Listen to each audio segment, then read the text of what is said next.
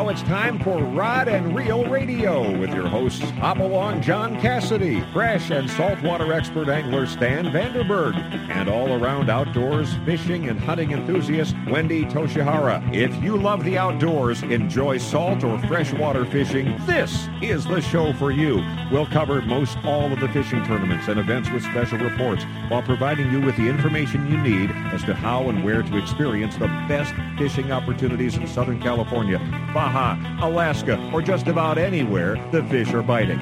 Rod and Reel Radio brought to you by El Cajon Ford at Broadway in Maine or online at elcajonford.com. Whether it's time for a new or used car or truck, or you need to take advantage of San Diego's best quick lane for service with genuine Ford parts, brand name tires at competitive prices, remember, nobody beats El Cajon Ford. We have some fantastic guests and reports lined up for you this evening, so sit back, relax, and get ready for the fastest 2 hours in radio. It's all right here, right now, on Rod and Reel Radio, the best stop on your radio dial for all the information you need for fishing opportunities all over the United States. Now here's your host, Hopalong John Cassidy. Mark Larson, thank you very much, and everyone, welcome to another Sunday edition of Rod and Reel Radio. I am indeed your underfished host, Hopalong John Cassidy, and we appreciate you all tuning in tonight, giving up a little of your Sunday night to be with you, hanging out, listening to some of the latest in the both freshwater and saltwater news that we can come on up with. Hey, we have a great show for you tonight. In fact, it was a jam-packed show. First of all, I have to send a couple of apologies to a couple of guests that we asked if they could come on in later shows with us. John Campbell, the director of the Yellowtail Derby, he wanted to come and tell us about the Derby that is going to be starting on April the 29th, and now that you can get in for early entries. If you want to find out more about the Yellowtail Derby, get a hold of John at yellowtailderby.com. And then also Captain James Nelson, the fish icon. He's also was scheduled to be with us. Captain James is back on the water. You can get a hold of him at 619-395-0799. And we'll have Captain James on in the coming weeks to give us the Southern California inshore report. Hey, let me tell you, though, who we do have scheduled for you tonight, because it is indeed a jam-packed show. From Sunrise, Arizona, via Chandler, Arizona, we have the winner of the FLW Championship on Lake Havasu, Mr. Joe Uribe. And then later on in the show, Captain Clay Williams from Old Glory Sports Fishing. He's going to be with us for a session of Dock Talk brought to you by H&M Landing. Tell us what's happening up and down the coast when it comes to those yellowtail and the rockfish. And then in the 6 o'clock hour, we have Captain Craig Cantelmo from Van Staal Fishing. Van Staal is probably one of the oldest names in fishing reels. We're going to find out all about how Van Staal got its reputation of being the number one fishing spinning reel in the market. So join us then. And then later on in the show, general manager of the Fred Hall shows, Mike Lum's going to be with us to update us what's going to be happening with the first show coming up in Long Beach here at the beginning of March. But before we get all this underway, let's take a moment or two to introduce to you the other co-host of Rod and Reel Radio. First of all, this individual is the voice of 1-800-BASS Boat and a pretty darn good saltwater and freshwater fisherman in his own right, Mr. Stan Vandenberg. Stan, howdy. How you doing, John? Good evening, everybody. You know, I am really proud of little Joe Uribe and what he's done. You know, we go back a long time. Unfortunately, my tournament did not end as well as his did. You know, his tournament, you know, Joe, before, I don't want to give away the story, but Joe came from way behind to win the tournament. Usually I start way behind and I stay there during the tournament. So. Unfortunately, that's not supposed to happen every tournament, and you're supposed to get better and better as you go along. Yes. And I hope for your sake it gets better. First, you got to go fishing. Yeah, that helps. Hey, Stan, let me introduce the other co-host of Rod and Reel Radio.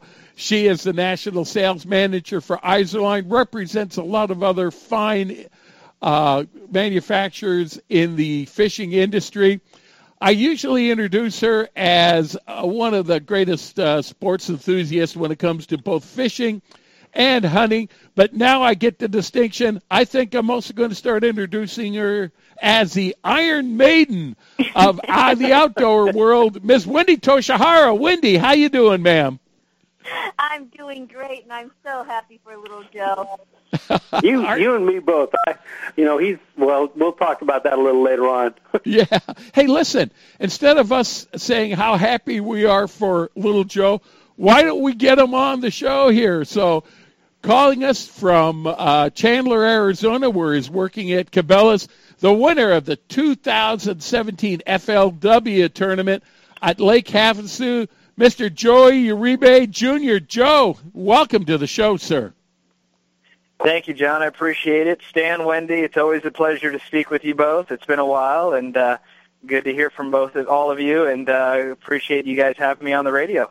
What a great excuse to get on with us, though, buddy. Yeah. And, I know you were at work at Cabela's in Chandler. We want to thank the fine folks at Cabela's for giving you an extended lunch break over there so that you could be with us. I definitely appreciate that, and Cabela's definitely supports not only myself here at work, but my tournament fishing as well. Well, That's Joe, cool. We've had you on. We had you on last year when you were fishing the U.S. Open. You fished fairly well there, not as well as obviously you would have liked to.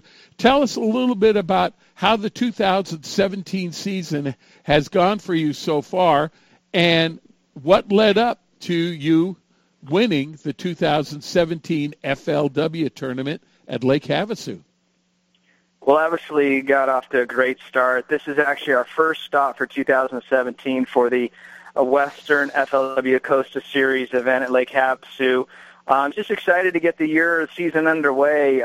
This is the only tournament trail I get an opportunity to fish, along with, obviously, the WON Bass U.S. Open at Lake Mead. So it's truly a treat for me to get away from the office, away from the showroom and boat shows, and go out there on the water and get to do what I love to do. So definitely kicked the season right. Went out there a couple weeks prior to pre-practice and actually had the opportunity to break in my new 2017 Ranger Z521C powered by a Mercury 250 Pro XS. So got a chance to fish, break the boat in at the same time.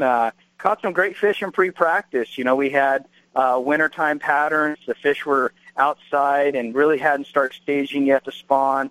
Catching some really nice smallmouth and largemouth out there in pre-practice. But obviously, as we encountered a lot of weather during the course of that month in between my pre-practice and the tournament, leading to with a lot of rain, a lot of wind, which really dirtied up the water. The storms coming in and out really kind of scattered the fish around. And then we had the high pressure, the full moon, the high pressure. We had weather in the 80s during the first 2 days of the tournament. Really threw us a curveball, changed things up on us, and obviously moved these fish around and made it really tough fishing for a lot of these great Western anglers out there.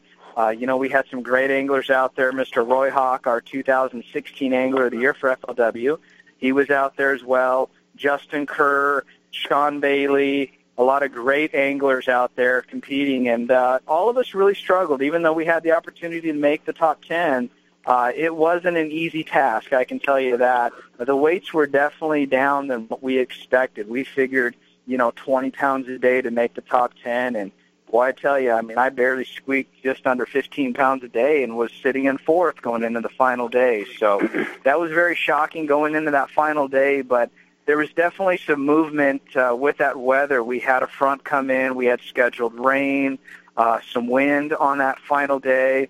The fish moved up. The largemouth definitely moved up fast.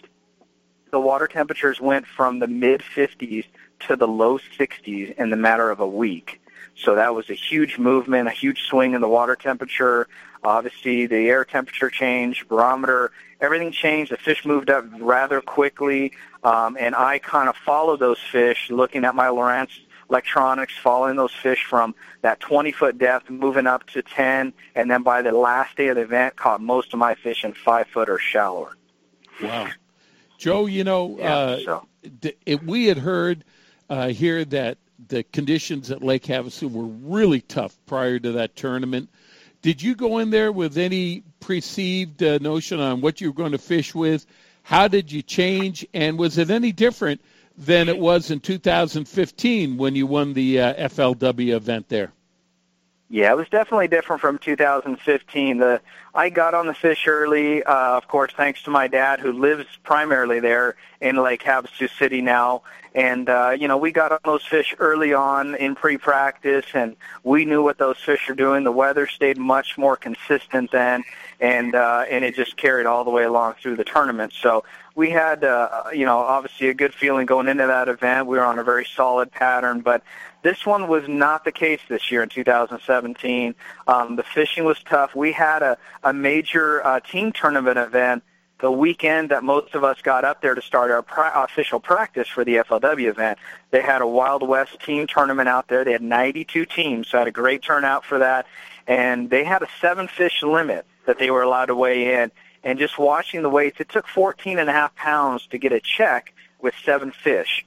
So that right there obviously told me right away that the fishing was going to be tough going into our pre-practice, or official practice, I should say. So, and it was definitely the case. I mean, I was getting in practice 5 to 7 bites a day, and that's fishing hard all day. So I knew it was going to be a struggle, not only for myself that's fairly knowledgeable at the lake, even though I'm not a local there, but I grew up fishing that lake. I know it pretty well, and it was very tough for myself included. So we knew we had our work cut out for us.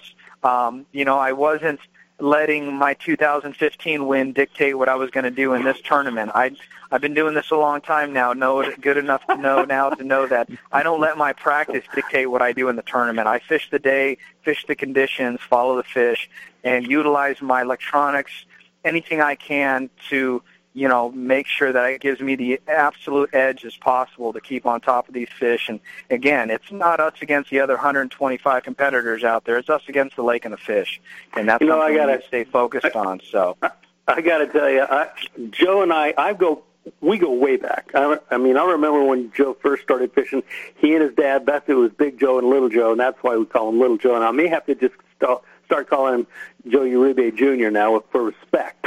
but he, all the guys he was naming, I have to smile because Justin Kerr and the Bailey boys, both Paul and Sean Bailey and Joe and Mike Rook. I mean, there's a crew of the young guys that grew up fishing against us here that just became some of the best in the West. I mean, they really did. I am very, very proud of what you've done, Joe, and the man that you've become to boot. I mean, you've done a great job both fishing and being a dad. I mean, you've really done a phenomenal job. I really respect what you've done with your life also, my friend. But tell me, did the fishing in Southern California help set you up for what you're doing, especially on Havasu and the river?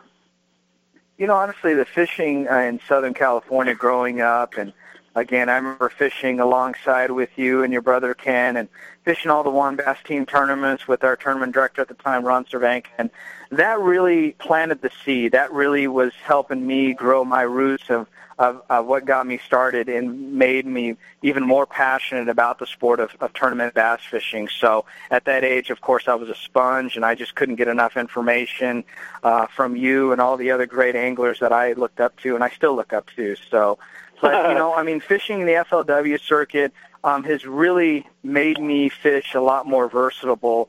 Obviously I did was able to win this tournament again, primarily on the swim bait that I won in 2015, but not the big giant Castaic swim baits or Optimum swim baits that we used to throw back in the day, Ken. I mean, this is a smaller, more modified bait, more kind of mimicking a gizzard shad, which they have there at Lake Havasu. They don't have rainbow trout there typically, even though I know there was a competitor that did catch a trout up in the river during practice, which was very unusual, but they do get planted way upstream in Laughlin.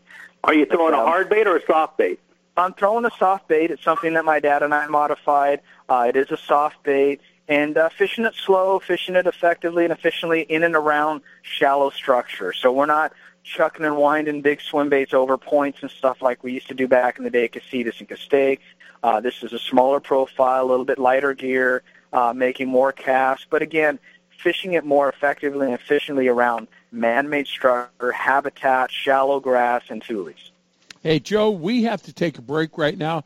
Any way we can get you to convince those people at Cabela's that we need you on for another segment? Sure, absolutely.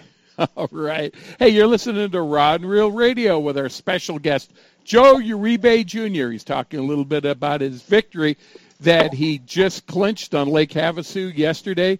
Stan, Wendy, and I will be back with you with more of Rod and Reel Radio after these messages.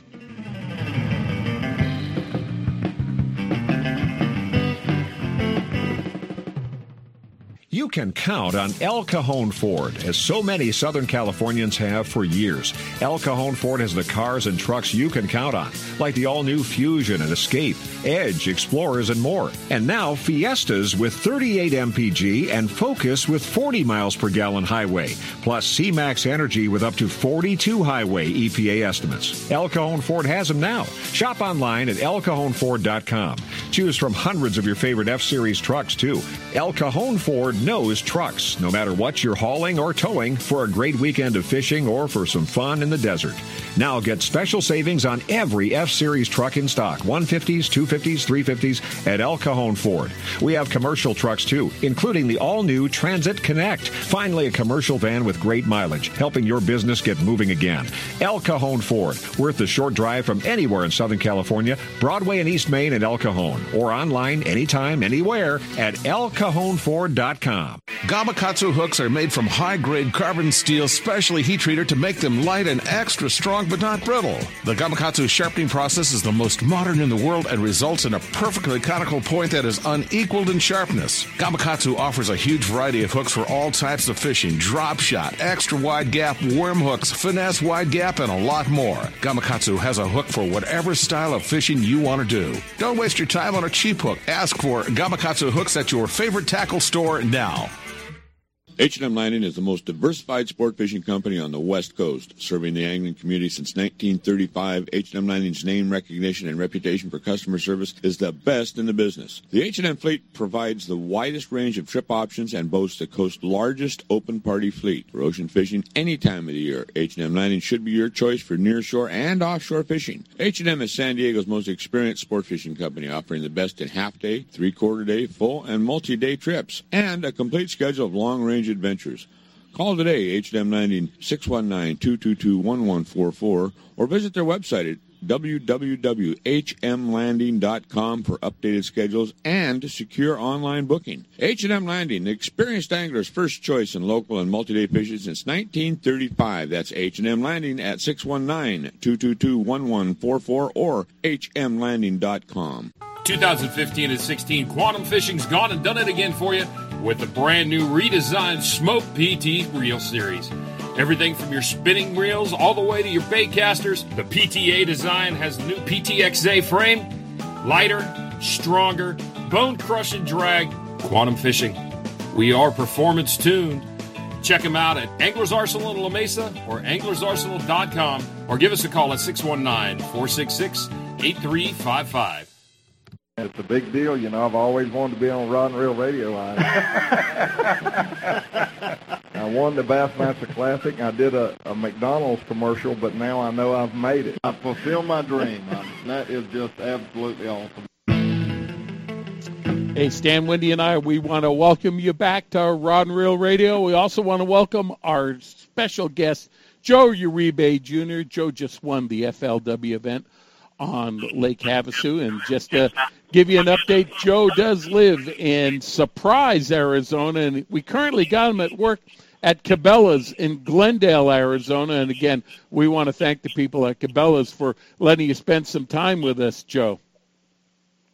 Thank you. Well, it's always a pleasure. And again, like I said, just winning this first event in 2017 has just been amazing. And it's my third win now for FLW, and it's just been such a blessing, not only to win, but to fish at this level and have the support that I have from not only my sponsors, but family and friends and stuff. It's just so surreal. Hey, Joe, when you were pre-fishing, what were you doing pre-fishing to catch a fish, and how much adjustment did you do then when those fish moved up? And what size were they? when I started practicing, I really just kind of go around, and first thing when I got on the water was checking the water temperatures compared to what I was a couple weeks prior to, and again, just kind of running different spots. I would start shallow in the morning. As the sun was getting warmer and the day heated up, I started moving out deeper, out in like 20 foot. So I kind of knew that, in the morning we weren't really going to have much wind, so to speak, or cloud cover. So I knew fishing was going to be tough going into the tournament, just not only dictating what the practice was during the course of our official practice, but just knowing the conditions. Of course, hearing all the dock talk, a lot of the guys whining and moaning and groaning about how few bites they got, of course, like we all hear all the time. So, Yeah. But again, I just didn't let that, of course, affect my practice, just kept going out there and just checking areas. And again, I was getting enough bites. I felt confident that I can get 5 a day, and that was always the key, is getting 5 in the boat. And right now at Lake Havasu, and most lakes right now, it's pre-spawn. The fish are going to be bulked up. They're going to be the biggest they're going to be. So definitely quality was available. It was just a number of bites that were not. So, I just figured I had to fish slower, more efficiently in the right areas. We had 125 great anglers out there. So, that lake, even though it's a pretty good size, that lake was pretty littered with boats, not only during practice, but, of course, during the tournament. We had a lot of local traffic there, a lot of snowbirds in town that usually frequent Havasu during this time of the year. So we had a lot of boat traffic out there. But, again, I just, keeping tabs on the depths, the temperature, watching it on my graph, and moving up shallower again later in the afternoon as we did get some form of breeze, some cloud cover later in the afternoon. So making that adjustment, and I literally, in the tournament, went from one extreme to the other. I'm sure most of your viewers and listeners have followed on Facebook and also on FLW Outdoors.com as far as the midday updates, both days 1 and 2, and then, of course, on the final day.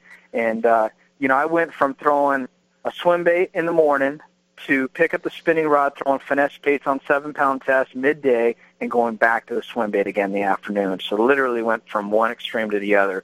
But making those adjustments, being able to do that with confidence, obviously helped me overcome this tough fishing. Did that aha moment come to you in the second day, Joe, because you finished in 4th place, which was really an advance in the standings for you, or was that something that you really caught on to on the last day?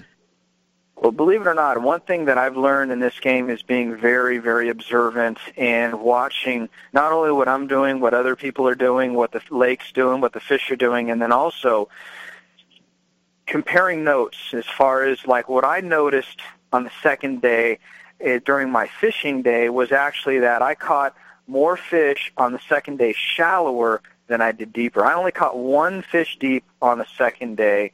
That was my 5th keeper. That was a decent fish, but only 1. And I spent quite a bit of my midday out there in that deeper water. When I went back shallow that later in the afternoon, I called out several fish. And that was really what kind of keyed me in on knowing that those fish move shallow. But what I noticed, though, was the big key to my success in having confidence staying shallow the final day was watching the quality of fish that were weighed in on the second day.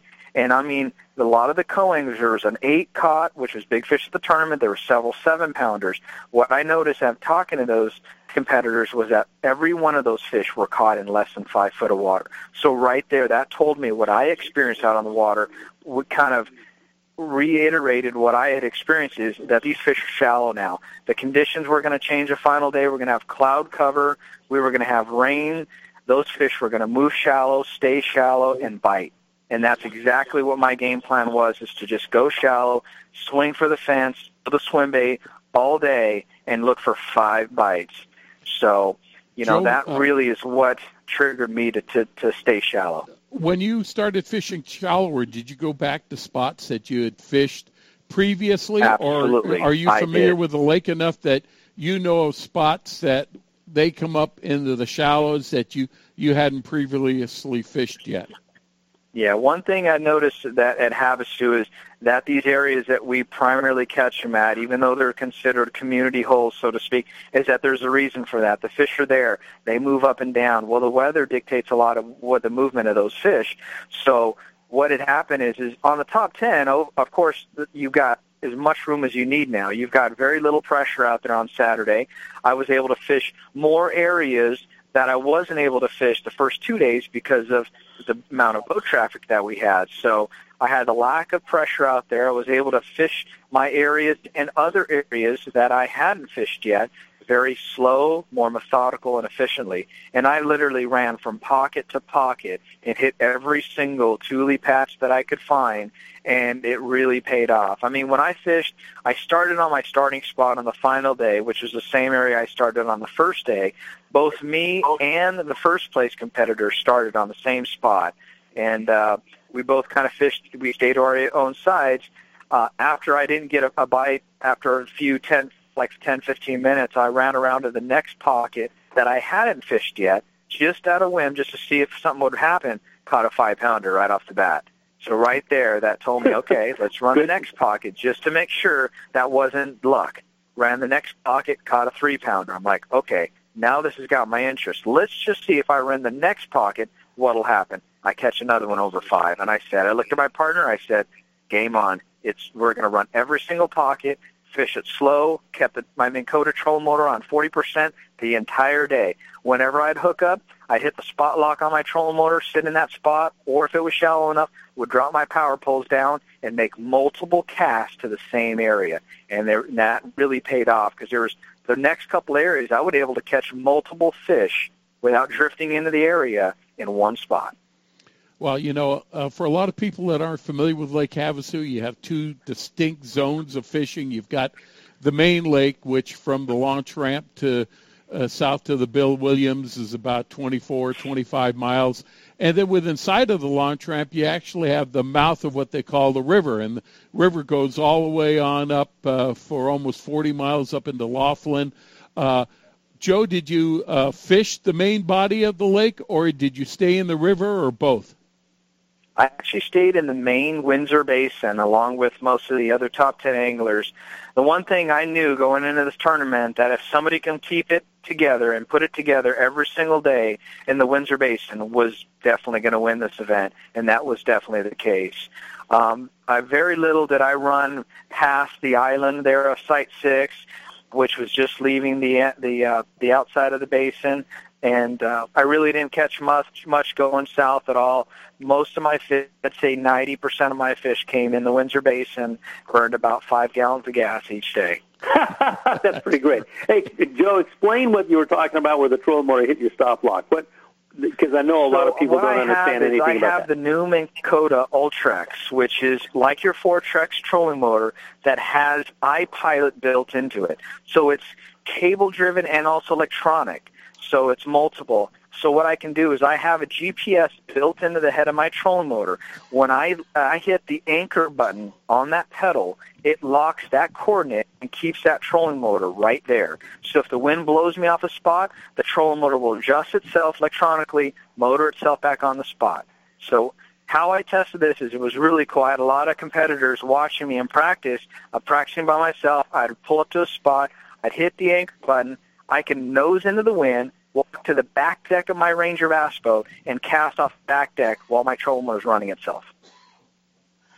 That is a tool that has not been around before. I mean, in the last couple of years, it's been a part, but a lot of guys have not used that, and a lot of people didn't catch on to the versatility of that trolling motor system. Where in the wind, where normally you'd have to pull past where you want to fish and throw behind you, this really becomes a factor where you can hit the anchor button, walk to the back of the boat, fish effectively the structure or the part of the lake that you'd like to cast to, and still have your boat in the right spot. That's a great tool. Yeah. The key for that, I mean, it really helped me out, especially midday when I was fishing outside offshore structure, and I had camera boats on me, and we had of course, boat traffic out there, wind blowing, wave action, being on an outside spot. I mean, especially when you hooked up on a fish, by the time you get it in and you set up, you got to motor back up to the spot. I was able, second I'd hook up, I can hit the anchor button. It would keep me on that location, fight the fish, get it in the boat, put it in the well, call, retie, reset it, and I'm right there on the spot again. So Joe, really helped make my job a lot easier. We're always talking about what a great smallmouth fishery Lake Havasu is becoming. What was your mix of smallmouth and largemouth, and were they eating the same bait, or did you have to change up a little bit when you went after a different fish? Yeah, most of my smallmouth that I caught in practice and also too in the tournament were on finesse baits. I used a new rig that's called a Ned rig, something I'm still kind of experimenting with different heads. I had a custom mushroom head poured for it. You can do different baits. A lot of people, Ned rig by Z-Man, they make their own little, like a smaller version of a Senko that's got that elastic plastic. I ended up actually using a Senko, cutting it down and putting it on there in my favorite color of choice. And so most of my smallmouth came on a finesse bait. All my largemouth came on the swim bait. So although I did on the final day of that tournament, did catch a 4.5-pound smallmouth that I weighed on the swim bait on the final day. But so definitely a mixed bag. Going into the tournament, I'll be honest with you, with the weather that we had, the sunny days, bluebird days, and no wind, my target primarily was going to be smallmouth. But then as the course of the tournament went on and the conditions changed to cloud cover and overcast, I focused more on largemouth. Okay, now we're talking about the Ned rig for everybody that doesn't know out there. Is a small jig head, and what they use, the G-Man baits are these 4-inch baits that are that extremely elastic plastic that you can put on, and one bait will last a long, long time.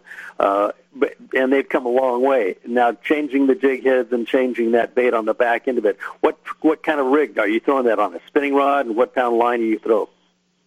Yeah, it's very crucial on the finesse rig. I'm using a Performance Tackle custom 7-foot drop shot spinning rod with a Daiwa 2500 Steez reel, and I'm using Sunline braid, which is very, very critical using not only this rig, but most of your finesse rigs.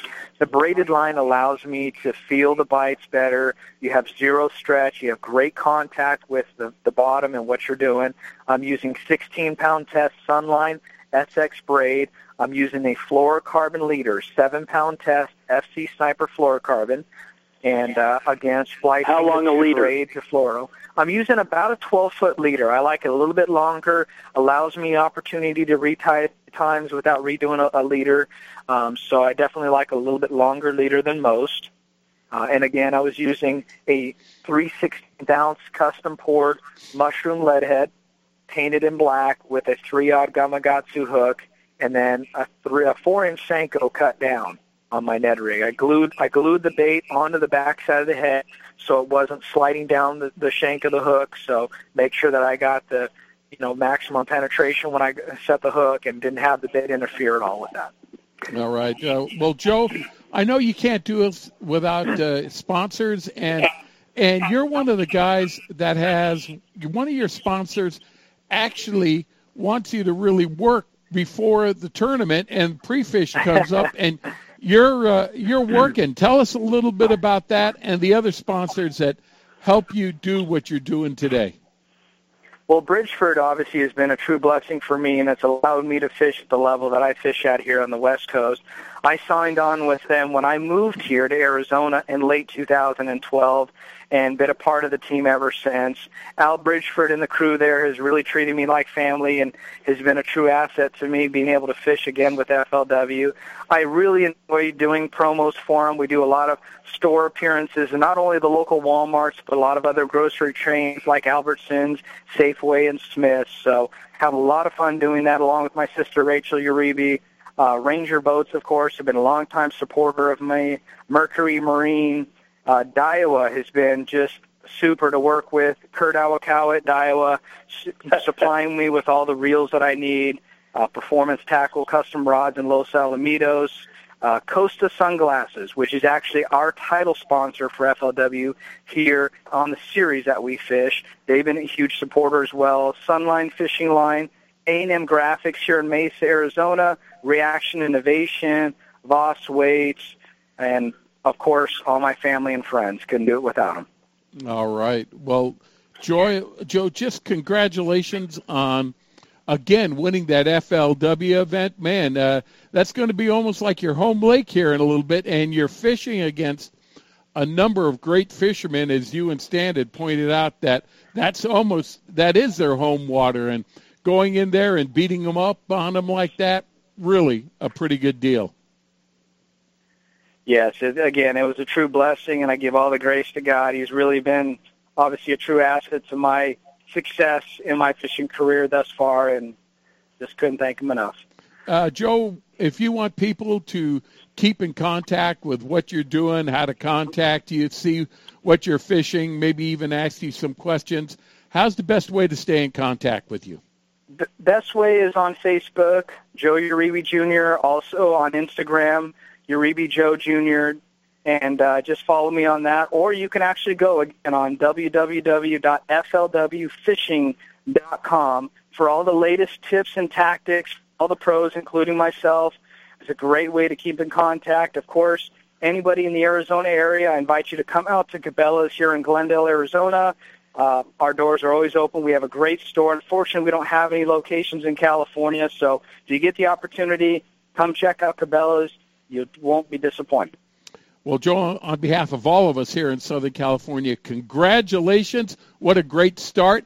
And we look forward to following you in the tour coming on up here, because I know you're going to have some California stops, and we look forward to talking to you again. Well, again, John, I appreciate it. Stan and Wendy, it's always a pleasure. And, of course, Rod and Reel Radio for giving me this opportunity. Thank you. Well done, amigo. Well done. All right. Joe Uribe, we from Surprise, Arizona, winner of the FLW tournament on Lake Havasu. Hey, Stan, Wendy, and I, we're going to take a break right now, but coming up next, Kyle Williams, owner-operator of Old Glory Sports Fishing. He's going to update us on what's happening off our Southern California coast. So stay tuned. There's still lots more Rod and Reel Radio to come.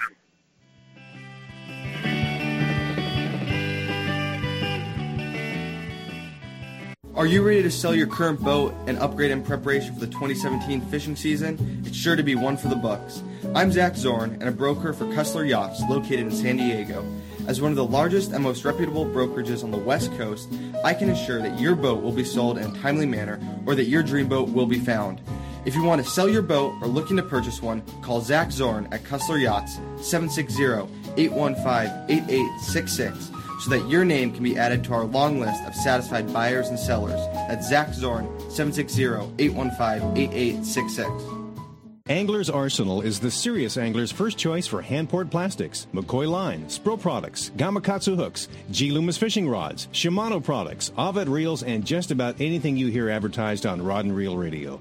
Go to anglersarsenal.com and visit our online tackle store. See the huge selection of Western Plastics hand-poured baits, all at anglersarsenal.com. Angler's Arsenal Tackle Store is conveniently located in La Mesa, just off Interstate 8. Give us a call at 1-800-428-8730. If you're serious about your fishing, choosing the right tackle is one of the most important decisions you'll ever make. Izorline makes premium fishing lines including monofilament, Dacron, Spectra, fluorocarbon, battle-tested harnesses, and top angler-tested Izorline tools and accessories. Izorline premium fishing products are created to provide you with the ultimate in strength, dependability, durability, high abrasion resistance, low stretch, and high quality. All Izorline products are 100% guaranteed against manufacturing defects.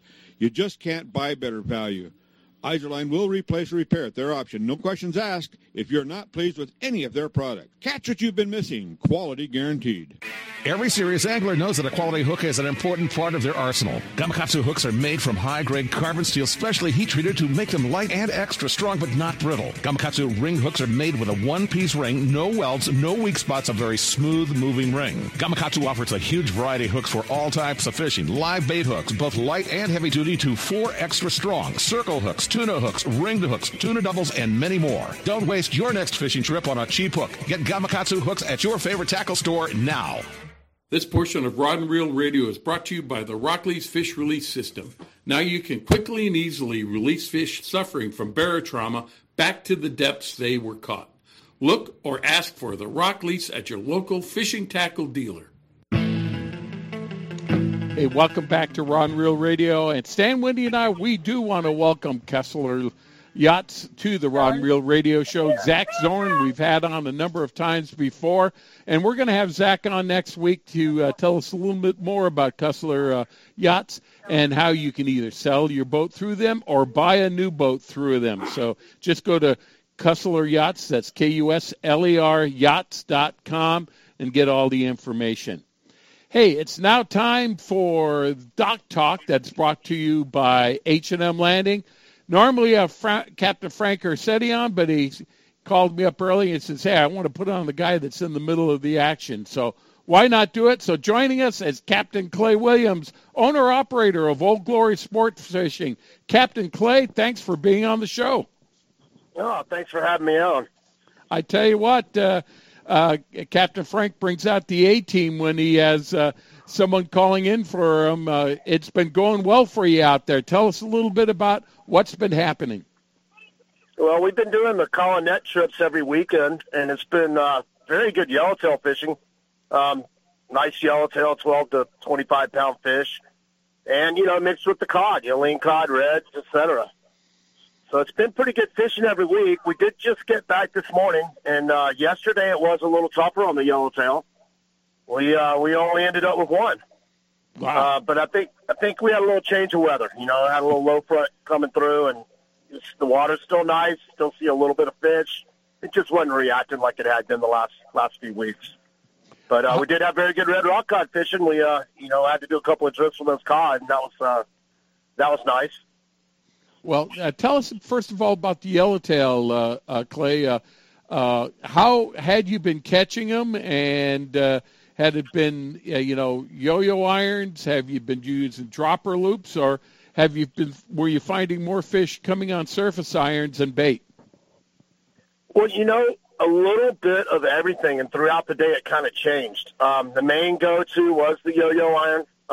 They were biting it all day long the last few weeks.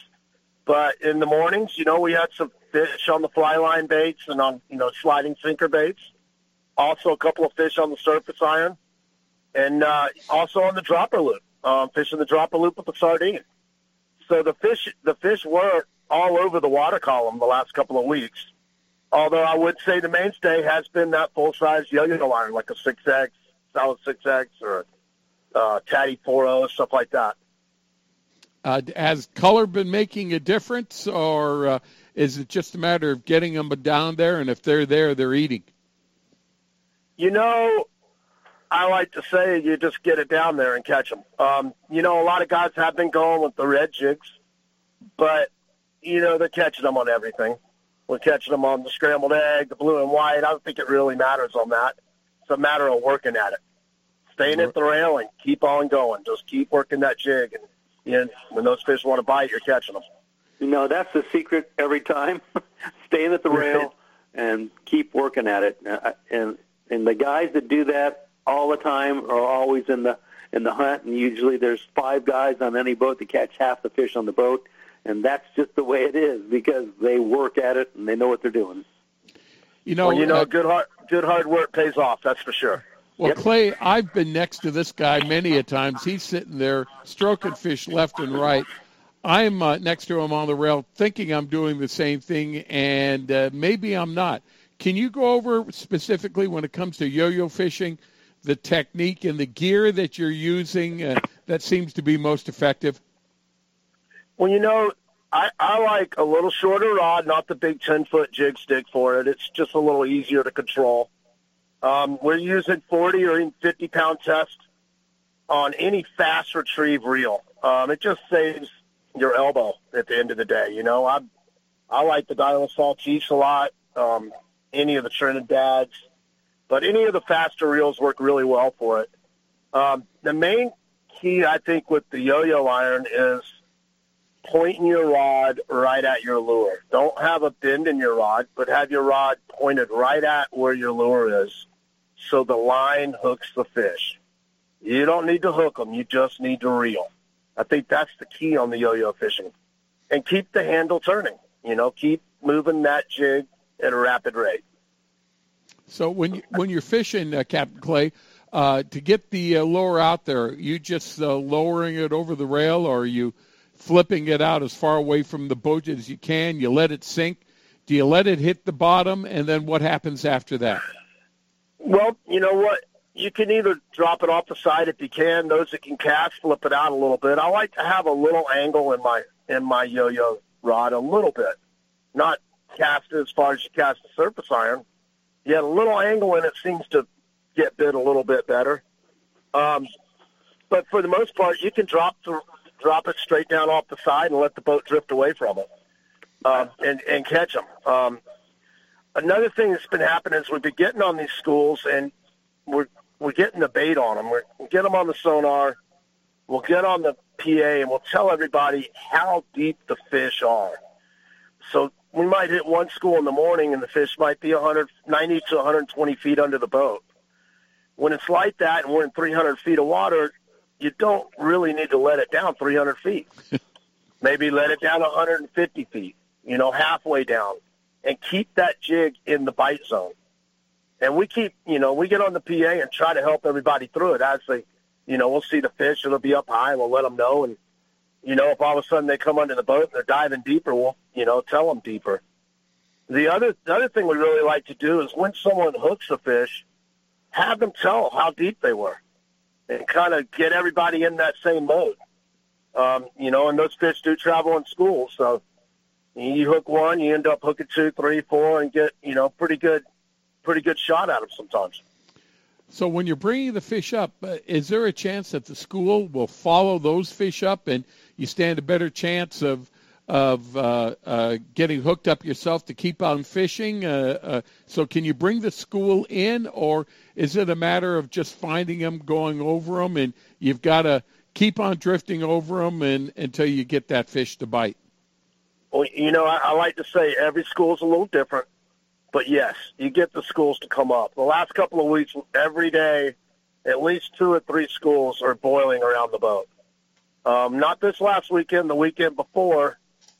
Our second or third stop, they were all around the boat. We had bluefin boiling off the bow, which was interesting.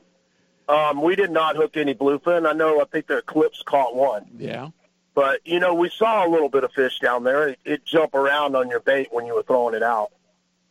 So, at times they're coming up and eating off the surface. And, the guys did catch them on the surface iron and on the fly line baits then. And then, as the day went on, your next couple of schools, you might have one that, dives down to the bottom and kind of stays on that piece of structure or stays on what they're on. And you're not moving them quite as much. So it works both ways with that. But always think they're going to come up with the other fish. That way, when they do, you're ready and you're catching them. It, keeps, like I said, the guys that work hardest at it are going to catch fish. As Chuck Taft would say, keep on winding and grinding. Yes, sir. Works every time. Now, when it comes time to shift gears and go to rock fishing, what kind of rigs are you guys using, and what seems to be most effective for the better fish? Well, the last couple of weeks, it does seem like just a plain, simple double dropper loop with live bait on it. It's been kind of the key on the reds. Now, yesterday, we had a very good drift where we were catching them on the jigs. Guys fishing the yo-yo jig. Other guys fishing the Canis jigs, the flat fall jigs. They were catching them on them. A little bit of everything. So it was kind of fun. It was a good change, to catch them on everything. But I would say just the plain dropper loop with the sardine on it, like the double dropper loop, 10-ounce weight, with 2 sardines on it. We're doing pretty well yesterday. Captain Clay, do you find that when you're yo-yo fishing, for the average fisherman like myself, let's say, that you go out there and you use monofilament on the yo-yo, but when it comes time to do those rockfish, it's a good time maybe to change over to Spectra, or does it really make that much difference? Well, I think you hit the nail on the head right there. A big deal on the yo-yo fish is I like having a little stretch in your line. If you have a little stretch, having that monofilament on there is really good. It really makes a big difference. on keeping the fish on your line. And then when you're fishing the rock cod down deep, it's awesome not to have that stretch and have the feeling. You can really feel the bite on the Spectra. I've agreed with everything he said. I like throwing the yo-yo iron out at a little bit of an angle. I like having the fast reel, and I agree wholeheartedly on monofilament for any reaction bait. Getting a little bit of stretch in there is good, especially if you get rougher water. And then having that no stretch for deep fishing, because you got to get a hook in them when they're down deep, and that really makes a difference, because you can't just swing like you're fishing for bass and move 3 feet of line and expect to get a hook in that fish. So, all of the little things make big differences when you're fishing. Yes, sir, I fully agree on that. And, and having the stretch of that mono, and, like, a lot of guys are using that short top shot on top of Spectra. It's a real popular rig. And even fishing the bluefin this summer, it seemed like having a little longer shot of mono kept fish on the hook. Yep. A little bit of stretch in there. Yep. A little forgiveness, if we want to say. And we've noticed that a lot the last few weeks. Guys, I hooked 8 and caught 3. Because they all pulled hooks. Then they were pulling hooks left and right. Yes, sir. Yes, sir. Especially if, we've had a little bump on the water. And, the movement of the boat, and the no stretch, there's not much forgiveness there. That's very true. If you go long-range fishing, the guys know a lot of guys use if there's no wind and it's flat calm and you got to get a bait away from the boat, short top shot, and you're running straight Spectra to a short top shot is effective. If you get into windy weather, man, put on 100 yards of mono so that when the boat's moving up and down, you got that stretch in the line and gives you that chance to get the fish on the boat instead of breaking them off or pulling the hook. Made a big difference. It really does. And, we see it every day. Every night I do my spiel, and I'll tell them that. And, every day it happens again and again. Hey, Captain Clay, let's don't ignore the elephant in the room here. Reports this past week that 40 miles south of Point Loma there were a bluefin tuna being seined, and then also later on in the week, about 20 miles off of Point Loma, again, more bluefin being seined. Have you heard those reports, and what do you think? Is there anyone going out there to take a look at those fish? I've been hearing about these bluefin for a few weeks now, where they're seeing some of it, especially the boats traveling in the daytime, running up the line. We've been kind of keeping our blinders on and making it down to Colonet or Camaloo, a little bit below Colonet there, and doing the yellowtail thing.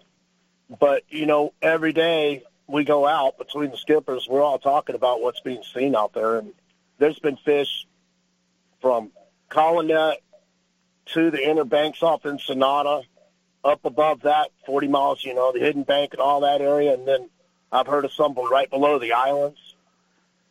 I myself have not seen them. We're traveling at night at that time. I'm actually sleeping at that time, but we're not seeing so much of that, and we're running kind of on the inside because of the angle that we're taking down there.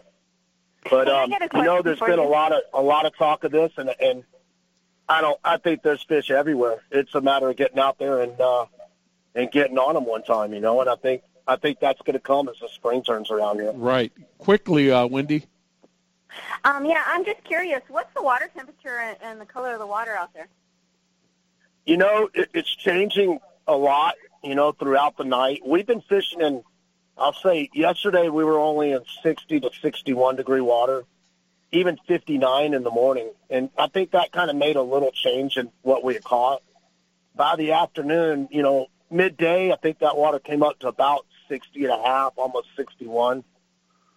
We were fishing in 61 to 62 in the afternoon. But, we've had a little wind on it, and I think that was what the main thing is. We had a little low front coming through yesterday. We saw some fish. It just didn't react the way it had been. Well, I'm sorry, but that water up by the islands and outside there around the hidden bank, there's another little warm plume of water in there. I'll say it's 60, 61 degrees up in there. Along the finger bank and outside of there. Well, I have not been fishing up there myself, but, from reports from other boats that have been up there. Well, Captain Clay Williams from Old Glory Sports Fishing, I know you have regular trips that are scheduled to go down the coastline, fish Collinet, and you even get a chance sometimes to go a little further south. People want to check in on your trip, book a trip with you, because this weekend looks like it's going to be as good as any for winter fishing down there. How's the best way to get a hold of you? Well, you can call H&M Landing at 619-222-1144. You can also go on their website there and get on right away without having to go through anyone, using your credit card there. You can also call me if you like. When I'm on the beach, I'm always answering my phone. The number there is 858-354-5712. All right. Captain Clay Williams, Old Glory Sports Fishing out of H&M Landing. Thank you for this session of Dock Talk, sponsored by H&M Landing. Hey, much success this week. We look forward to some great reports coming from you, not only this week, but some of the successive weekends. And good luck to you, sir, and everyone that's aboard with you. Well, thank you guys. I really appreciate you having me on the air here. All right. Hey, Captain Clay Williams from H&M Landing and Old Glory Sports Fishing. Hey, Stan, Wendy, and I, we're going to take a break right now, but we were talking a little bit about tuna fishing, and one of the great methods of fishing for these bluefin tuna that we had the past couple of seasons was using spinning gear with poppers on it. We're going to bring on a guy that is very familiar with using spinning gear. He's a North American field manager for Van Staal Fishing Reels, Captain Craig Cantelmo. Captain Greg's going to be joining us after this break, so stay tuned. There's still lots more Rod and Reel Radio to come after these messages.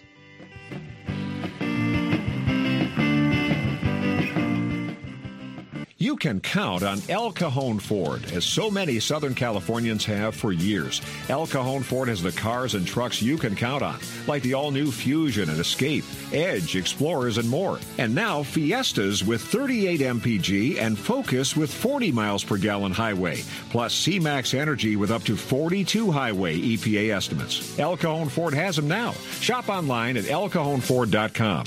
Choose from hundreds of your favorite F-Series trucks, too. El Cajon Ford knows trucks, no matter what you're hauling or towing, for a great weekend of fishing or for some fun in the desert. Now get special savings on every F-Series truck in stock, 150s, 250s, 350s at El Cajon Ford.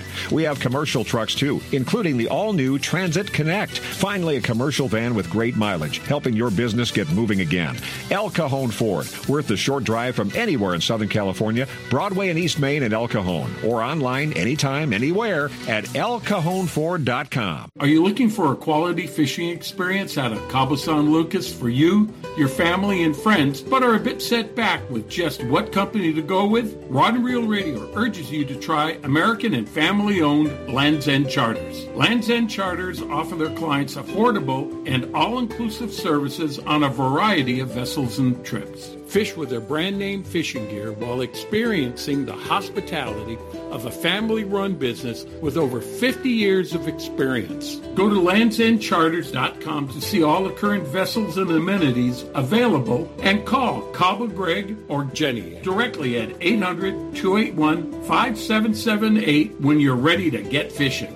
H&M Landing is the most diversified sport fishing company on the West Coast. Serving the angling community since 1935, H&M Landing's name recognition and reputation for customer service is the best in the business. The H&M fleet provides the widest range of trip options and boasts the coast's largest open party fleet. For ocean fishing any time of the year, H&M Landing should be your choice for nearshore and offshore fishing. H&M is San Diego's most experienced sport fishing company, offering the best in half-day, three-quarter-day, full, and multi-day trips, and a complete schedule of long-range adventures. Call today, H&M Landing, 619-222-1144, or visit their website at www.hmlanding.com for updated schedules and secure online booking. H&M Landing, the experienced angler's first choice in local and multi-day fishing since 1935. That's H&M Landing at 619-222-1144 or hmlanding.com. Quantum Fishing's got something for everybody. From the smallest angler to the oldest veteran, we can get you out there fishing with the greatest reels on the market today. From the all-new for 2016 Icon PT to the Tour Mag to the brand new redesigned Smoke Reel, we've got something for everyone in your family. Have some fun. Take a kid fishing. They're the future of our sport. Quantum. We are performance tuned. You can get your Quantum products at anglersarsenal.com or Anglers Arsenal in La Mesa at 619-466-8355. Rod and Reel Radio is now available as a podcast you can subscribe to on iTunes, Stitcher, or your favorite podcasting app. Get notified as soon as new episodes are available, or go back and listen to our past shows. Browse through all of our archive shows at rodandreelradio.com/archives and click the subscribe button to get started listening now. Hi, this is BSS record holder Dean Rojas. El Cajon Ford helped me when I got started in my career, and let them help you with a new F-Series Ford truck. And remember, nobody beats El Cajon Ford. Southern California, welcome back to Rod and Reel Radio. Well, Stan and Wendy talking about bluefin tuna in February. Doesn't that kind of get a spark going that, hey, they're going to be here again? You know, the guys, I got a plethora of friends that are yacht guys and skippers, you know, that we keep in touch with. And a lot of the private boater guys have been, you know, they have their own little groups, you know, like they have the groups in the sport boats that they all talk with each other. And one of the big things that they were talking about is the bluefin were already out on the not in the Cortez, but on the Osborne or the Tanner out there already. They were already seeing some of that big bluefin again.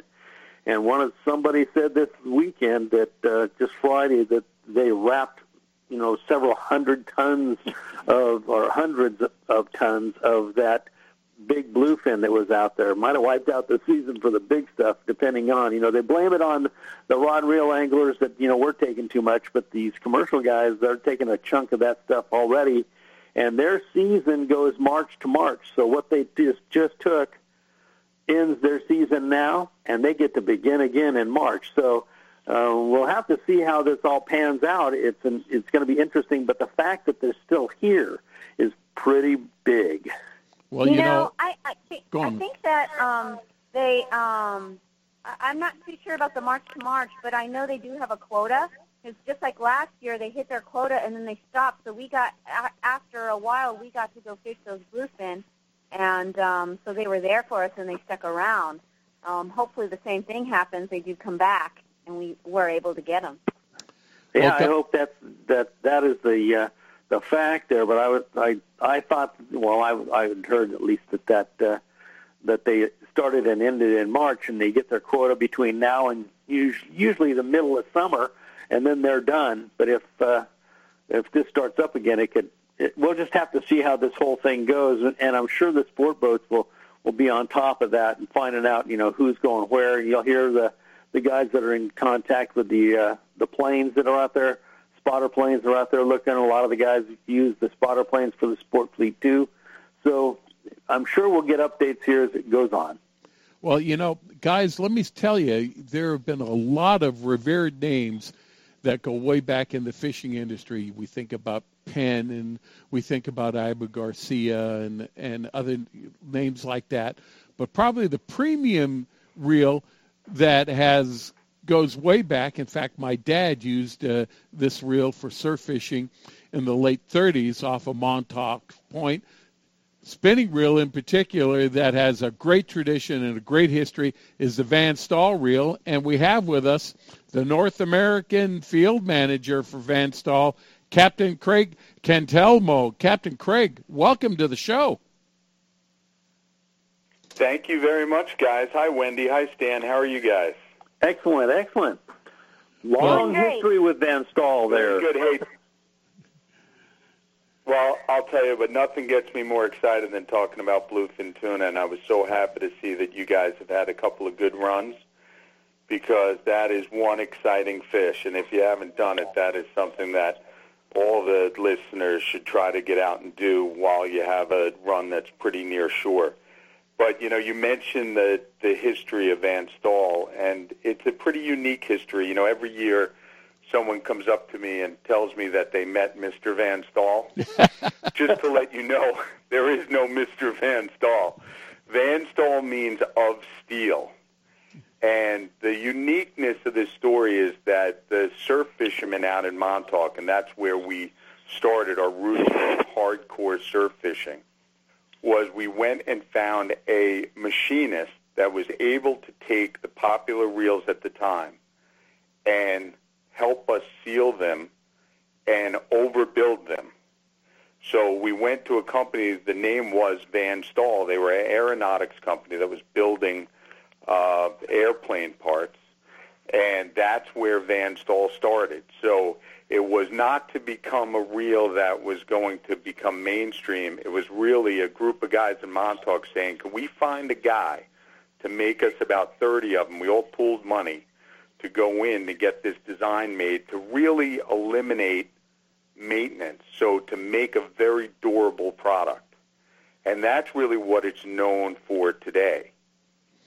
Were the Did they reels start with were the reels made for stripers or bluefish? No, they were made for stripers. So originally, and that fishery for us is kind of synonymous. You get the spring and the fall run that comes around Montauk where the reel was designed, where you get the false albacore, the bluefin tunas, the striped bass, and the bluefish was predominantly the species that we were going after. But with the existing reels on the market, that's a very shallow water fishery, so you found yourself, and that's where wetsuit fishing came in, where you would put on a wetsuit and you would swim out to a rock and you have cleats on your feet and you fish a tide there where the reel could conceivably be underwater for 6 hours at a time. The only time it would come out is when you would make your cast and you would use the reel underwater. So with all the existing reels that were out there, you would have to take them apart a few times a week to just keep them operational.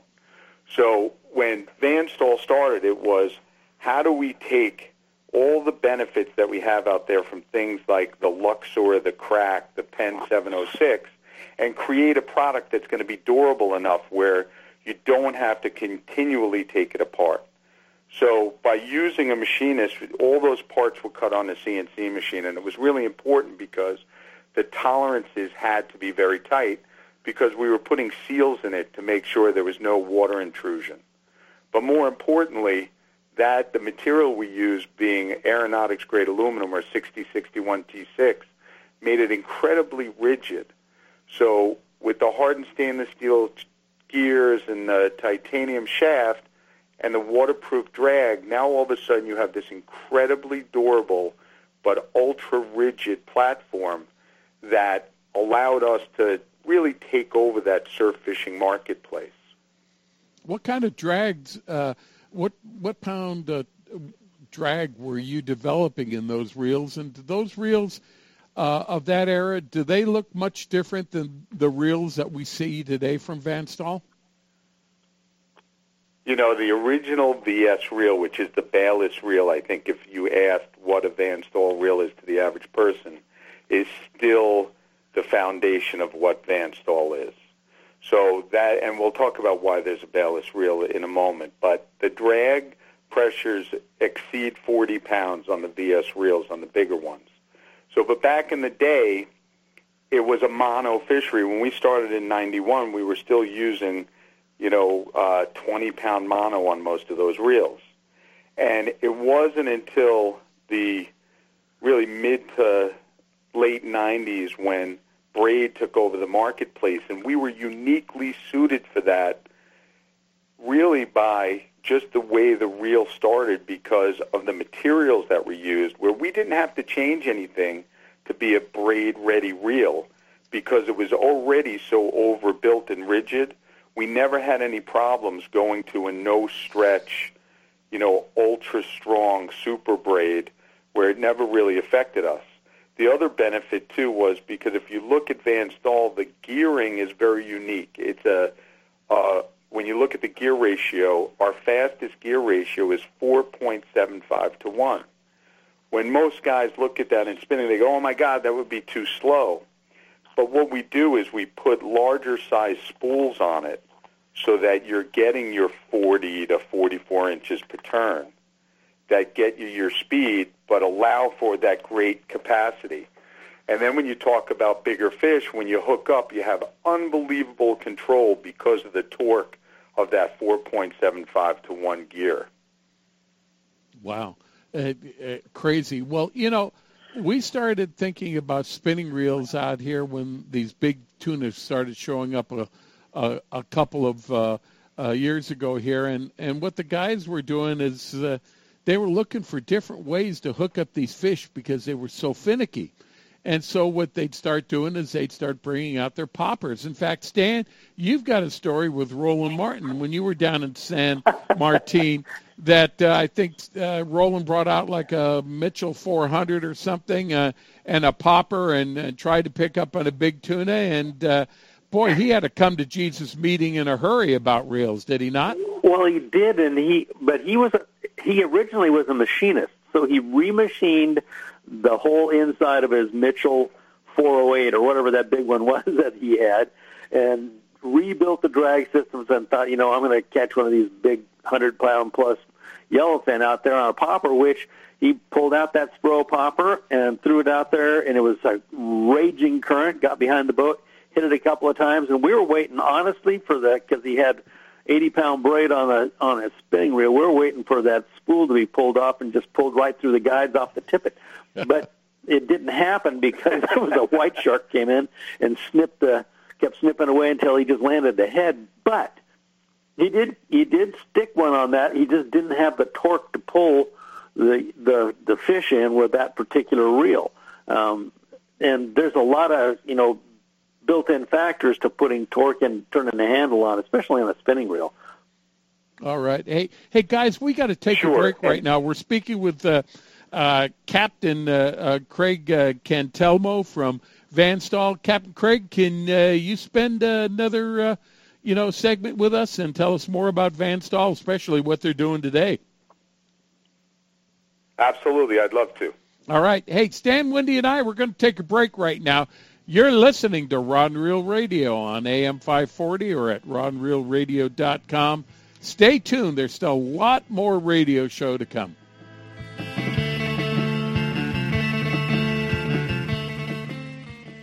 Gamakatsu hooks are made from high-grade carbon steel specially heat treated to make them light and extra strong but not brittle. The Gamakatsu sharpening process is the most modern in the world and results in a perfectly conical point that is unequaled in sharpness. Gamakatsu offers a huge variety of hooks for all types of fishing: drop shot, extra wide gap, worm hooks, finesse wide gap, and a lot more. Gamakatsu has a hook for whatever style of fishing you want to do. Don't waste your time on a cheap hook. Ask for Gamakatsu hooks at your favorite tackle store now.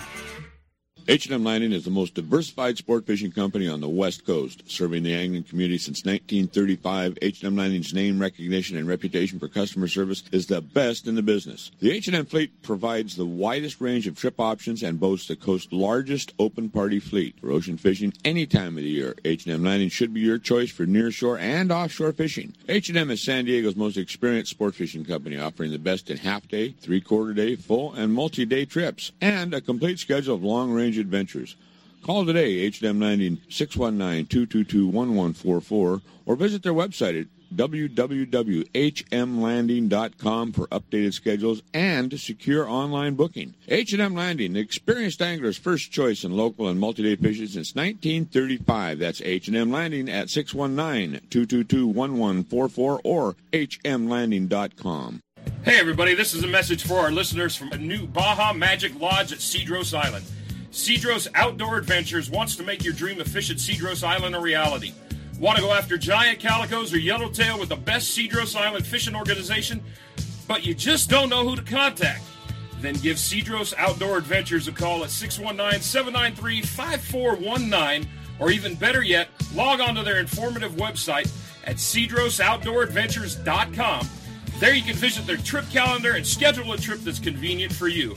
Once again, the phone number is 619-793-5419 or their website of cedrosoutdooradventures.com. If the fish are biting, I'm on my boat, rain or shine. Of course, I wear my life jacket. It's like wearing a seatbelt. Clip it on, grab my tackle box, and hit the water. Love California, Boat California, Save California. A message from California State Parks Division of Boating and Waterways.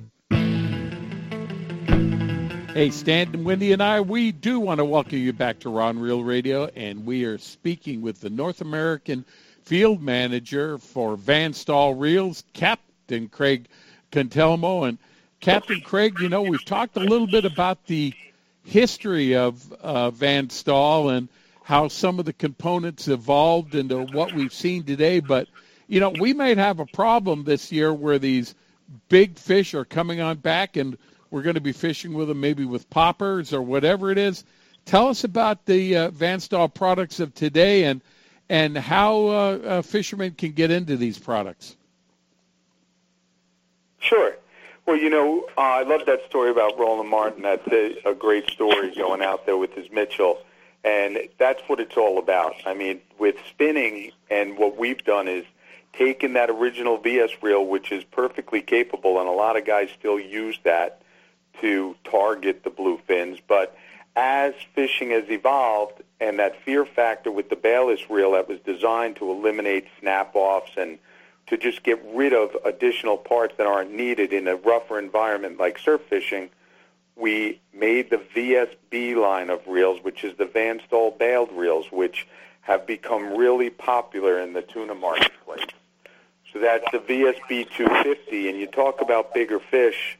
On the East Coast now, we're looking at fish in excess of 73 inches that we're targeting on spin. Wow. So every year a 400-pound fish gets caught.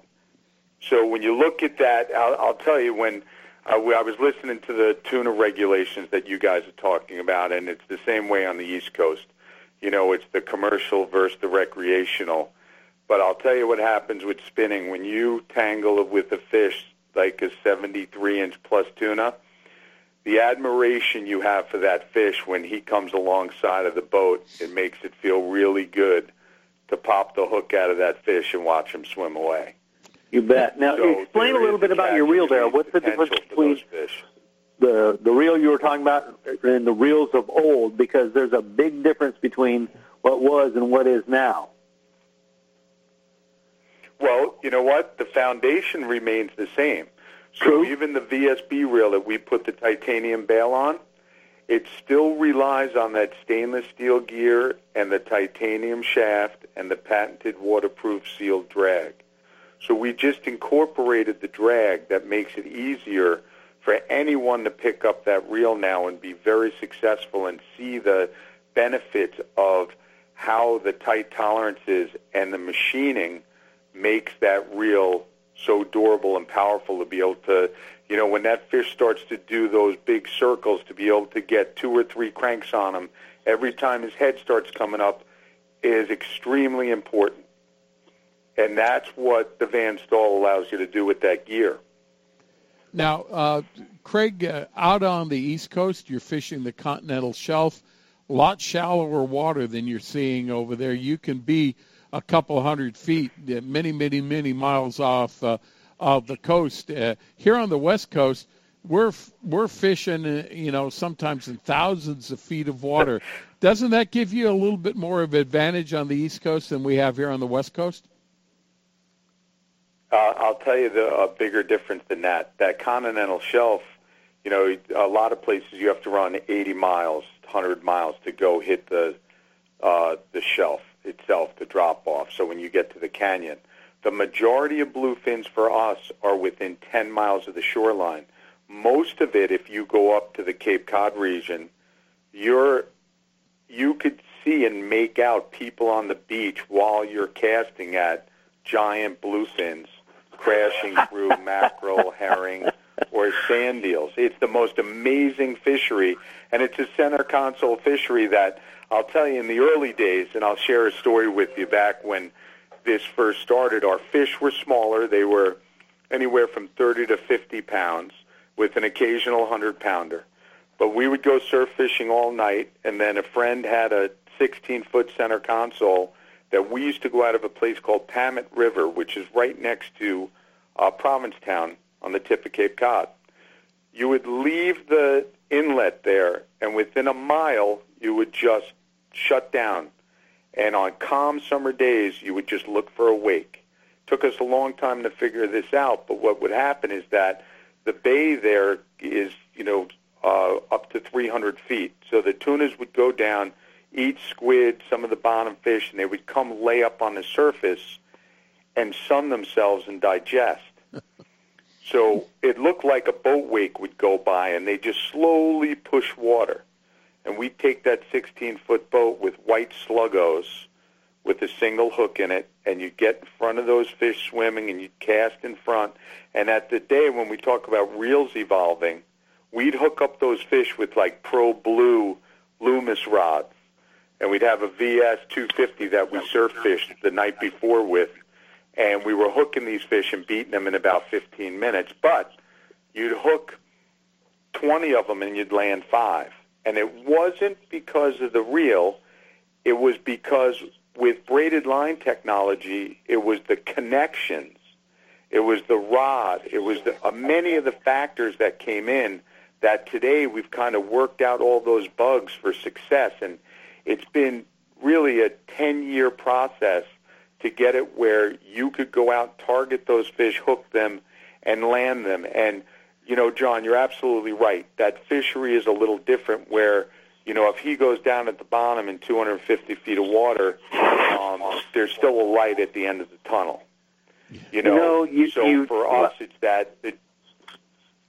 I'm sorry, go ahead. No, I'll finish your statement there. No, I was going to say when we could then start to kind of pump those fish, they have nowhere to go. And you're in the center console, so it's kind of teamwork. That guy gets on the front of the bow, and you could kind of let that fish pull that boat and wear himself out. But the rods have evolved to the point where now you're not using these really fast rods. You're using more parabolic rods. So for the longer battles on these bigger fish, it makes it more comfortable for the angler. So an hour battle with 18 to 22, 23 pounds of drag isn't unheard of. I mean, that's the norm today. And I was just going to state when you were talking about when the guys would first, they'd hang them, they get, a few out of 20 instead of, all of them because of the learning. It's the learning curve of the connection and the knot and the right hook. I mean, all of that comes into play with the arena that you're fishing in. And I mean, it's different when you're fishing local offshore in California, and then if you go down to Clarion and the Hurricane Bank, it's a whole different story. But the connections that we've had to put together for monofilament to spectra or spectra to fluorocarbon, because that dynamic right there is a learning curve in itself. The right hook to hold the fish with the spectral line where they shake, and then now you've got direct contact. And a lot more pull power, and you'll pull the hook, so you have to have the right hook. All of the little components that you utilize in that style of fishing make a difference. So, that learning curve is continuous. That, I think, is one of the most interesting part of our sport. Yep, and, it's neat. And for what we did over the last 10 years, I'll tell you a couple of things that if this can help one angler out there, and I know that the East Coast, West Coast little battle of who does things better, but I could, having laid on the deck with a 350-pound fish last season, when you eliminate knots, if you could go to a loop-to-loop connection where you're servoing in or you're a wind-on leader, and you're eliminating the knot to your lure, so you're going to a crimp and you're using a chafe guard to a welded ring is probably the biggest success factor. And if you have to use a knot, what we found, and I'd love to hear your opinions on it, is the FG knot is by far superior for that spectra to fluoro. And, we used to use the reverse Albright, the Slim Beauty, the double uni knot. And all of those knots were great, and they caught fish. But the game changer today, if you're not going to a wind-on loop-to-loop connection with hollow core, it's that FG knot. All right. Craig, we'll talk about that at another time, but what I wanted to get into is Van Staal, obviously quality product, but it's a pricey product. But Van Staal coming up now is doing something to get more fishermen into Van Staal products. And tell us a little bit about what's happening in 2017. 2017, we have the VR Series reel, so we're really excited about it. It's been out for a year. We introduced it in 2016. It's called the VR Series, which is the lightest waterproof sealed reel ever made. So in a package that's 18 ounces, you have a hardened stainless steel gear that's a little faster now. So it's the 4.75 to 1. You have a stainless steel shaft, and you have a patented waterproof sealed drag in it. And it's a forged body, which then we machine. So the body is very rigid, and it's self-serviceable. So there's no additional tools. The consumer can get it and be able to take that whole reel apart and service it himself, so it's very user-friendly. But more importantly, it's completely sealed. So if it's in the gunnel and you're running and it's on the windward side, you don't have to worry about that reel getting, doused all the time and worry that it's not going to perform like any other Van Staal product. The neat thing about that, too, is now it's priced between $4.99 and $5.89. So very reasonably priced in the market. And one thing that has always amazed me about Van Staal, fishermen come into the shop all the time, and they look at reels, they like them, they want to know what the warranties are about them, what happens if something goes wrong. But Van Staal probably has the best warranty of any reel manufacturer in the country. Tell us about that. Sure. Well, you know what? It's kind of semantics. We started with the limited lifetime warranty, where if you bought the reel and you serviced it every year, it was covered. So what we did, the average guy owns 4 reels now out here on the East Coast, and some of those guys in the striper market up in San Fran. But we wanted to make sure that we didn't mandate that someone had to get their reel serviced. So it's really, you service it when you need to. And we have a service program that's $49.95. You send it in when you need it. We change all the seals in it, clean it out, re-lube it, and get it back to you. So it's something, when you look at the first reels we made in 1991, they're still coming in for service. And that's a tribute to just the materials that are used and the workmanship. And that's really what's made the brand Van Staal be so respected in this marketplace, is because of the investment someone makes, that it's sound, and they know that they're getting a quality product, and our company's going to stand behind it. And Craig, just quickly, do you have a story? Because I've heard a few just amazing stories that I can't believe that this happened to a Van Staal reel and it's still working. Do you have a story like that you can relate to us? I do. Where I live out here, I live at the end of Long Island, eastern Long Island. It's all rocky shorelines, and it's the first place where Long Island Sound meets Block Island Sound. There's a long, rocky point that goes out, but it's about a 400-yard walk with water moving at about 6 knots that you have to make your way out to this rocky point. And it's a very scary area to go through, and you have to put on a wetsuit, and you have to be very careful. Well, a couple of guys got swept off, and the first thing the guy did was drop his rod and start swimming, dropped his plug bag, and he called me up. He let me know, hey, if anyone ever finds the reel, I lost it. And I said, well, if it ever comes back, I'll let you know. About 9 months later, guy was fishing off Orient Point, and he's striped bass fishing on the bottom with a bucktail, and he snags this gentleman's rod and reel.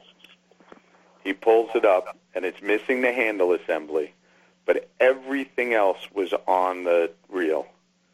And we got the customer his rod back and his reel that we opened up, and there was no water in it. And all he had to do was put a new handle assembly on it, which we did for him at no charge, and he was back in business. Oh, man. Amazing story, Craig. Hey, we're just about running out of time for the segment. If people want to find out more about Van Staal reels, the selection, the stories, applications, models that are available, how's the best way to go about doing that, Craig?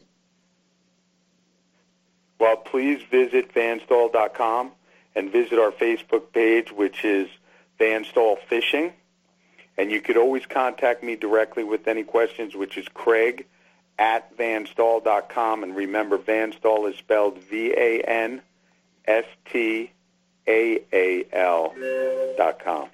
All right. Captain Craig Cantelmo from Van Staal, thanks a lot for telling us about probably one of the most durable spinning reels that's available on the market today. Appreciate you taking some time. I know you're in the Eastern time zone, so appreciate you staying on up and sharing some of your Sunday with us. We look forward to checking with you from time to time to find out more about Van Staal reels, and thank you for being with us tonight. John, Wendy, Stan, thank you so much for having me on. All right. Very welcome. Great reel, by the way. You got it, sir. Hey, we're going to take a break right now, but coming up next, Mr. Mike Lum, General Manager of the Fred Hall Shows. Yep, the Fred Hall Shows are right around the corner. They're going to be honest before we know. We're going to get a hold of Mike and find out what we need to know about the upcoming shows. So stay tuned. Stan, Wendy, and I will be back after these messages.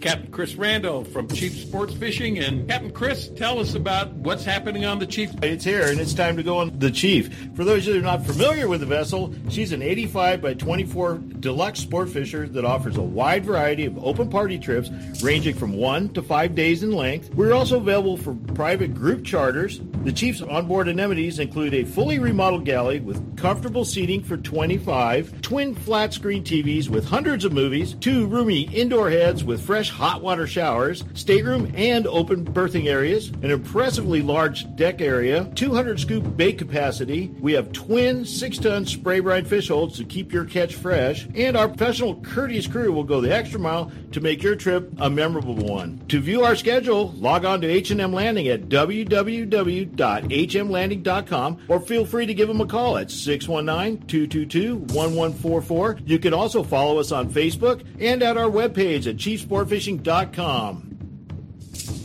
Every serious angler knows that a quality hook is an important part of their arsenal. Gamakatsu hooks are made from high-grade carbon steel, specially heat-treated to make them light and extra strong but not brittle. Gamakatsu ring hooks are made with a one-piece ring, no welds, no weak spots, a very smooth-moving ring. Gamakatsu offers a huge variety of hooks for all types of fishing. Live bait hooks, both light and heavy-duty to 4 extra strong, circle hooks, tuna hooks, ringed hooks, tuna doubles, and many more. Don't waste your next fishing trip on a cheap hook. Get Gamakatsu hooks at your favorite tackle store now.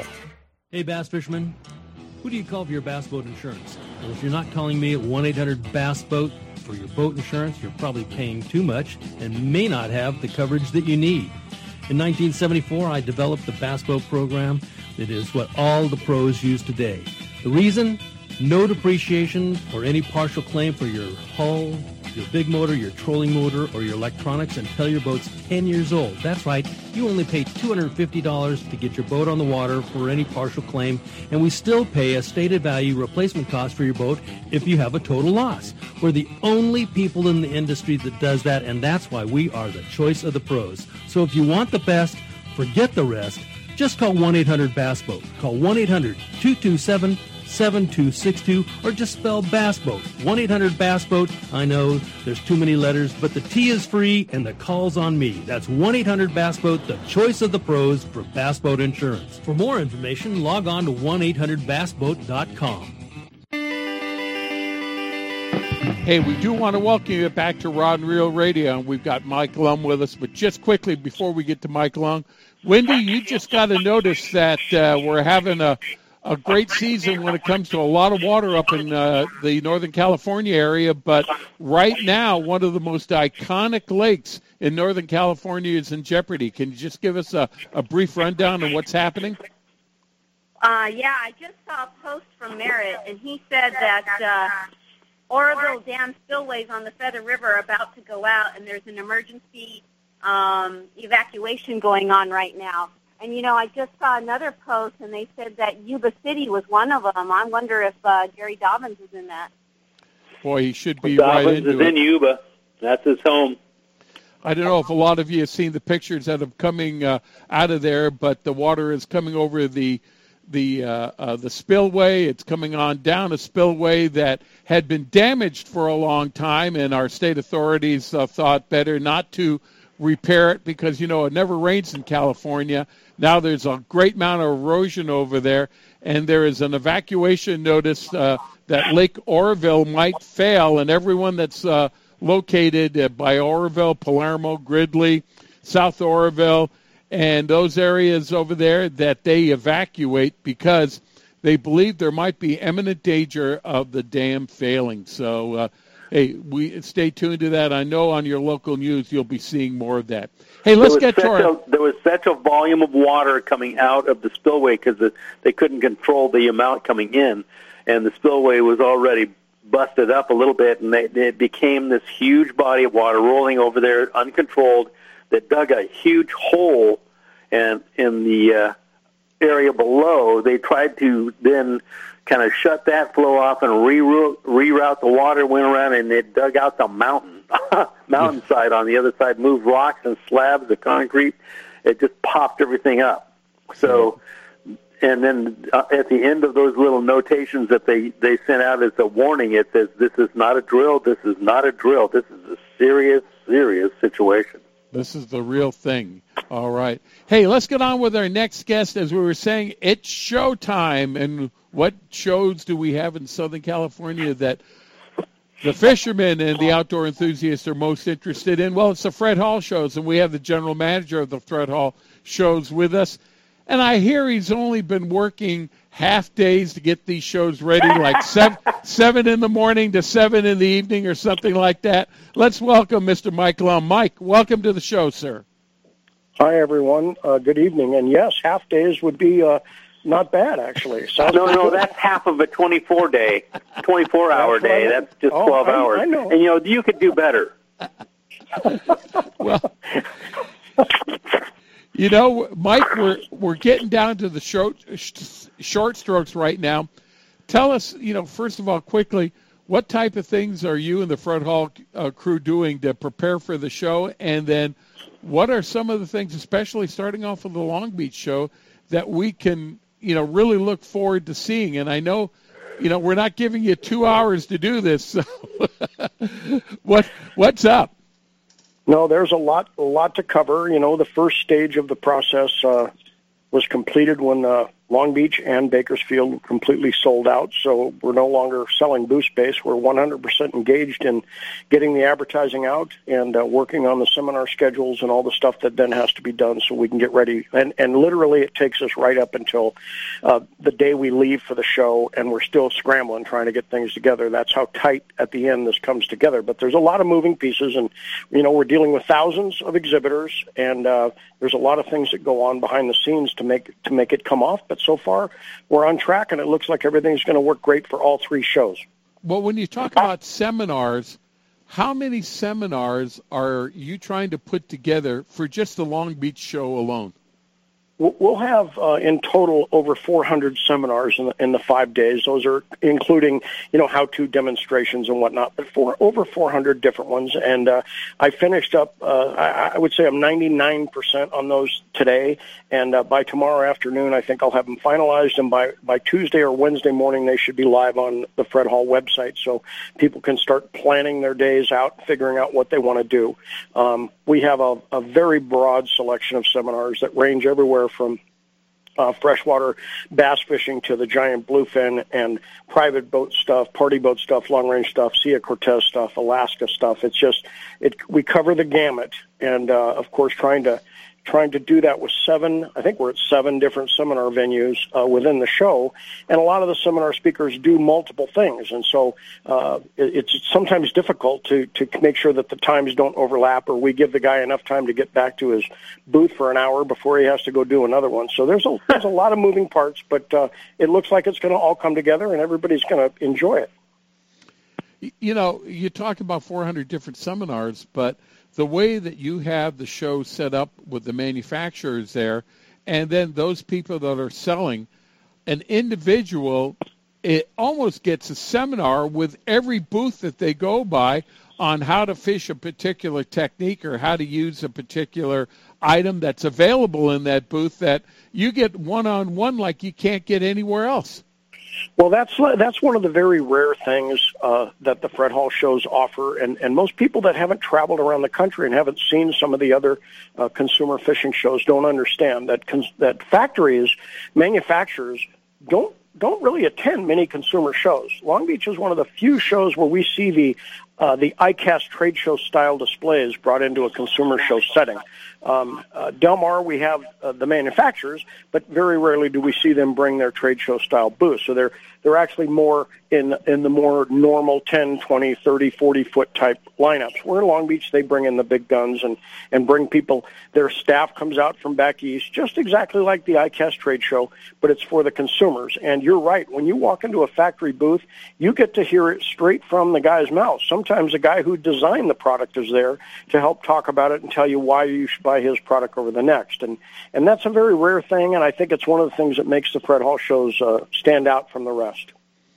You know, this is just not a series of shows that for the hardcore, outdoor enthusiasts. This is also a vehicle to bring the families to, because the way you and Bart and your staff have scheduled this thing, there is something for everybody at a Fred Hall show, not just the hardened outdoor enthusiast. No, we spend a lot of time each year trying to figure out what we can do in addition to what we already do to bring a family atmosphere to the show and to provide opportunities for the kids, from the little guys all the way up, teenage level kids that may not have been as hardcore angler that their dad is, or may not be the hunter just yet, but they still find a lot of stuff to pique their interest at the shows. And what I see every year is I see entire families. I see the granddads with the son and the grandson and the baby on the way, all at the show at the same time. And we're very proud of that. It's not something that you would normally think of when you think of a sportsman show. We try to provide something for the entire family, and we have a tremendous selection of boats this year, more than we've seen in probably 10 years now.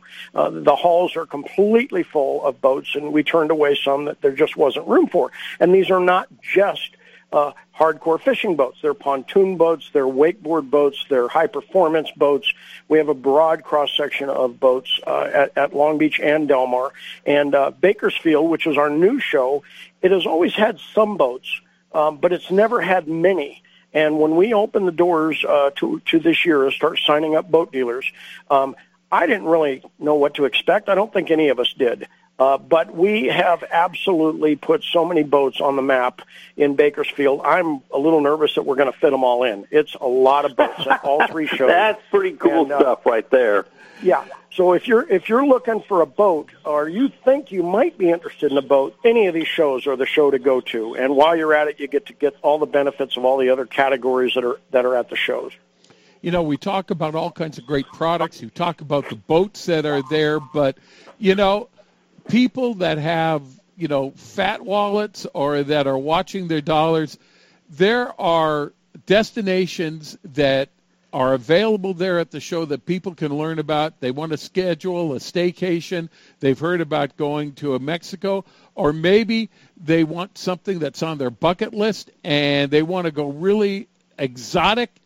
You've got something for everybody there. We do. Our travel exhibits, they cover the gamut, from the very economical 2-day type trips all the way up to the mega dollar trips where you're going to be gone for 3 weeks. We cover all of the different demographics when it comes to that, and most of the different places you would want to go. We have 2 or 3 brokers that are involved in the show that can take you anywhere in the world if you're interested in that. But the majority of people are coming to the shows to see stuff that's at the more moderate range, and this is a place to get the deals. One of the other things that people don't quite realize is the Fred Hall shows, the 3 shows, fall at the tail end of what we would consider the show circuit here in the West. Right. Most of them start in early January, and they end with our Del Mar show. And as the exhibitors go through the various shows, they know how much inventory of space and time they have for these trips. And once they leave Del Mar, they're probably not going to sell anything else. So as they wind down, I've noticed the pencils get a little bit sharper because they got to make sure that those places are full before they get back to work. Mike, I've also, going to the Fred Hall shows for so many years, have also been convinced that if you think that you can go to work and take off from work at 3 o'clock in the afternoon and go see the Fred Hall show in Long Beach or San Diego, whatever it is, and see the whole show, it ain't going to happen because the show is mentioned. How many square feet just in Long Beach is the show actually taking up, Mike? Well, we take the entire facility, all outside available space, the entire arena, every hallway and lobby is ours for the entire show. And we typically don't have, when we open the doors, don't have a 10-foot space left available for anybody, which worries me because if we made a mistake somewhere dealing with all of these booths and juggling them and someone ordered a booth that we somehow missed and they show up, we literally don't have any place to put them. That's how tight it is. So in Long Beach, you're looking at probably 350,000 square feet of exhibit space, not counting the areas that we use in some of the more private areas for some of the seminars. Well, definitely bring comfortable shoes. Dan, go ahead. Wendy and I are both shooters, and I know the last couple of years the people that come in with the various gun manufacturers and sales people, are they going to be there this year? Is that same type of arena going to happen? No. As a matter of fact, we have a very large hunting and shooting sports exhibitor, Oak Tree Gun Club, which is taking, again, this will be their 3rd year, I believe, yes.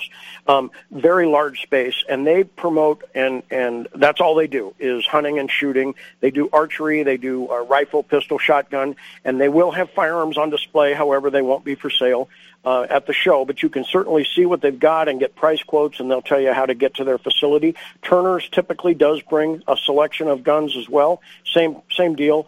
It's to show what they have available. The problem we've run into with the manufacturers the last 2 years is there has been such a tremendous run on firearms that trying to convince a manufacturer to spend money to come out and try to sell something that they can't build enough of has been rather challenging. So we have not worked too hard this year to get the manufacturers in because we knew the positions they were in. And frankly, demand for space at the show was so great that it was hard to be motivated to go out and try to get that done, knowing that there was somebody already standing in line. We were kind of like the gun manufacturers. We knew we wouldn't have enough to sell, so why would we do that? But there's a very broad representation of hunting, outfitters. There will be several nice displays of gun safes and various safety-type items. And then, of course, like I said, Oak Tree is filled with information for the shooters because they run a beautiful range up in the Santa Clarita area. And for anybody that has not visited that place, it's worth the drive. It's fantastic. What about RVs? What about RVs and campers, Mike? Yeah, we don't have any RVs in Long Beach or Del Mar. Bakersfield is huge. There will be over 100 RVs on display and for sale in Bakersfield, and it is considered the Central Valley's largest RV show each year. And we have been able to maintain that, even though we have added a whole bunch of boats. Like I mentioned, we've been able to do it both. So that is a show that is going to grow into something spectacular.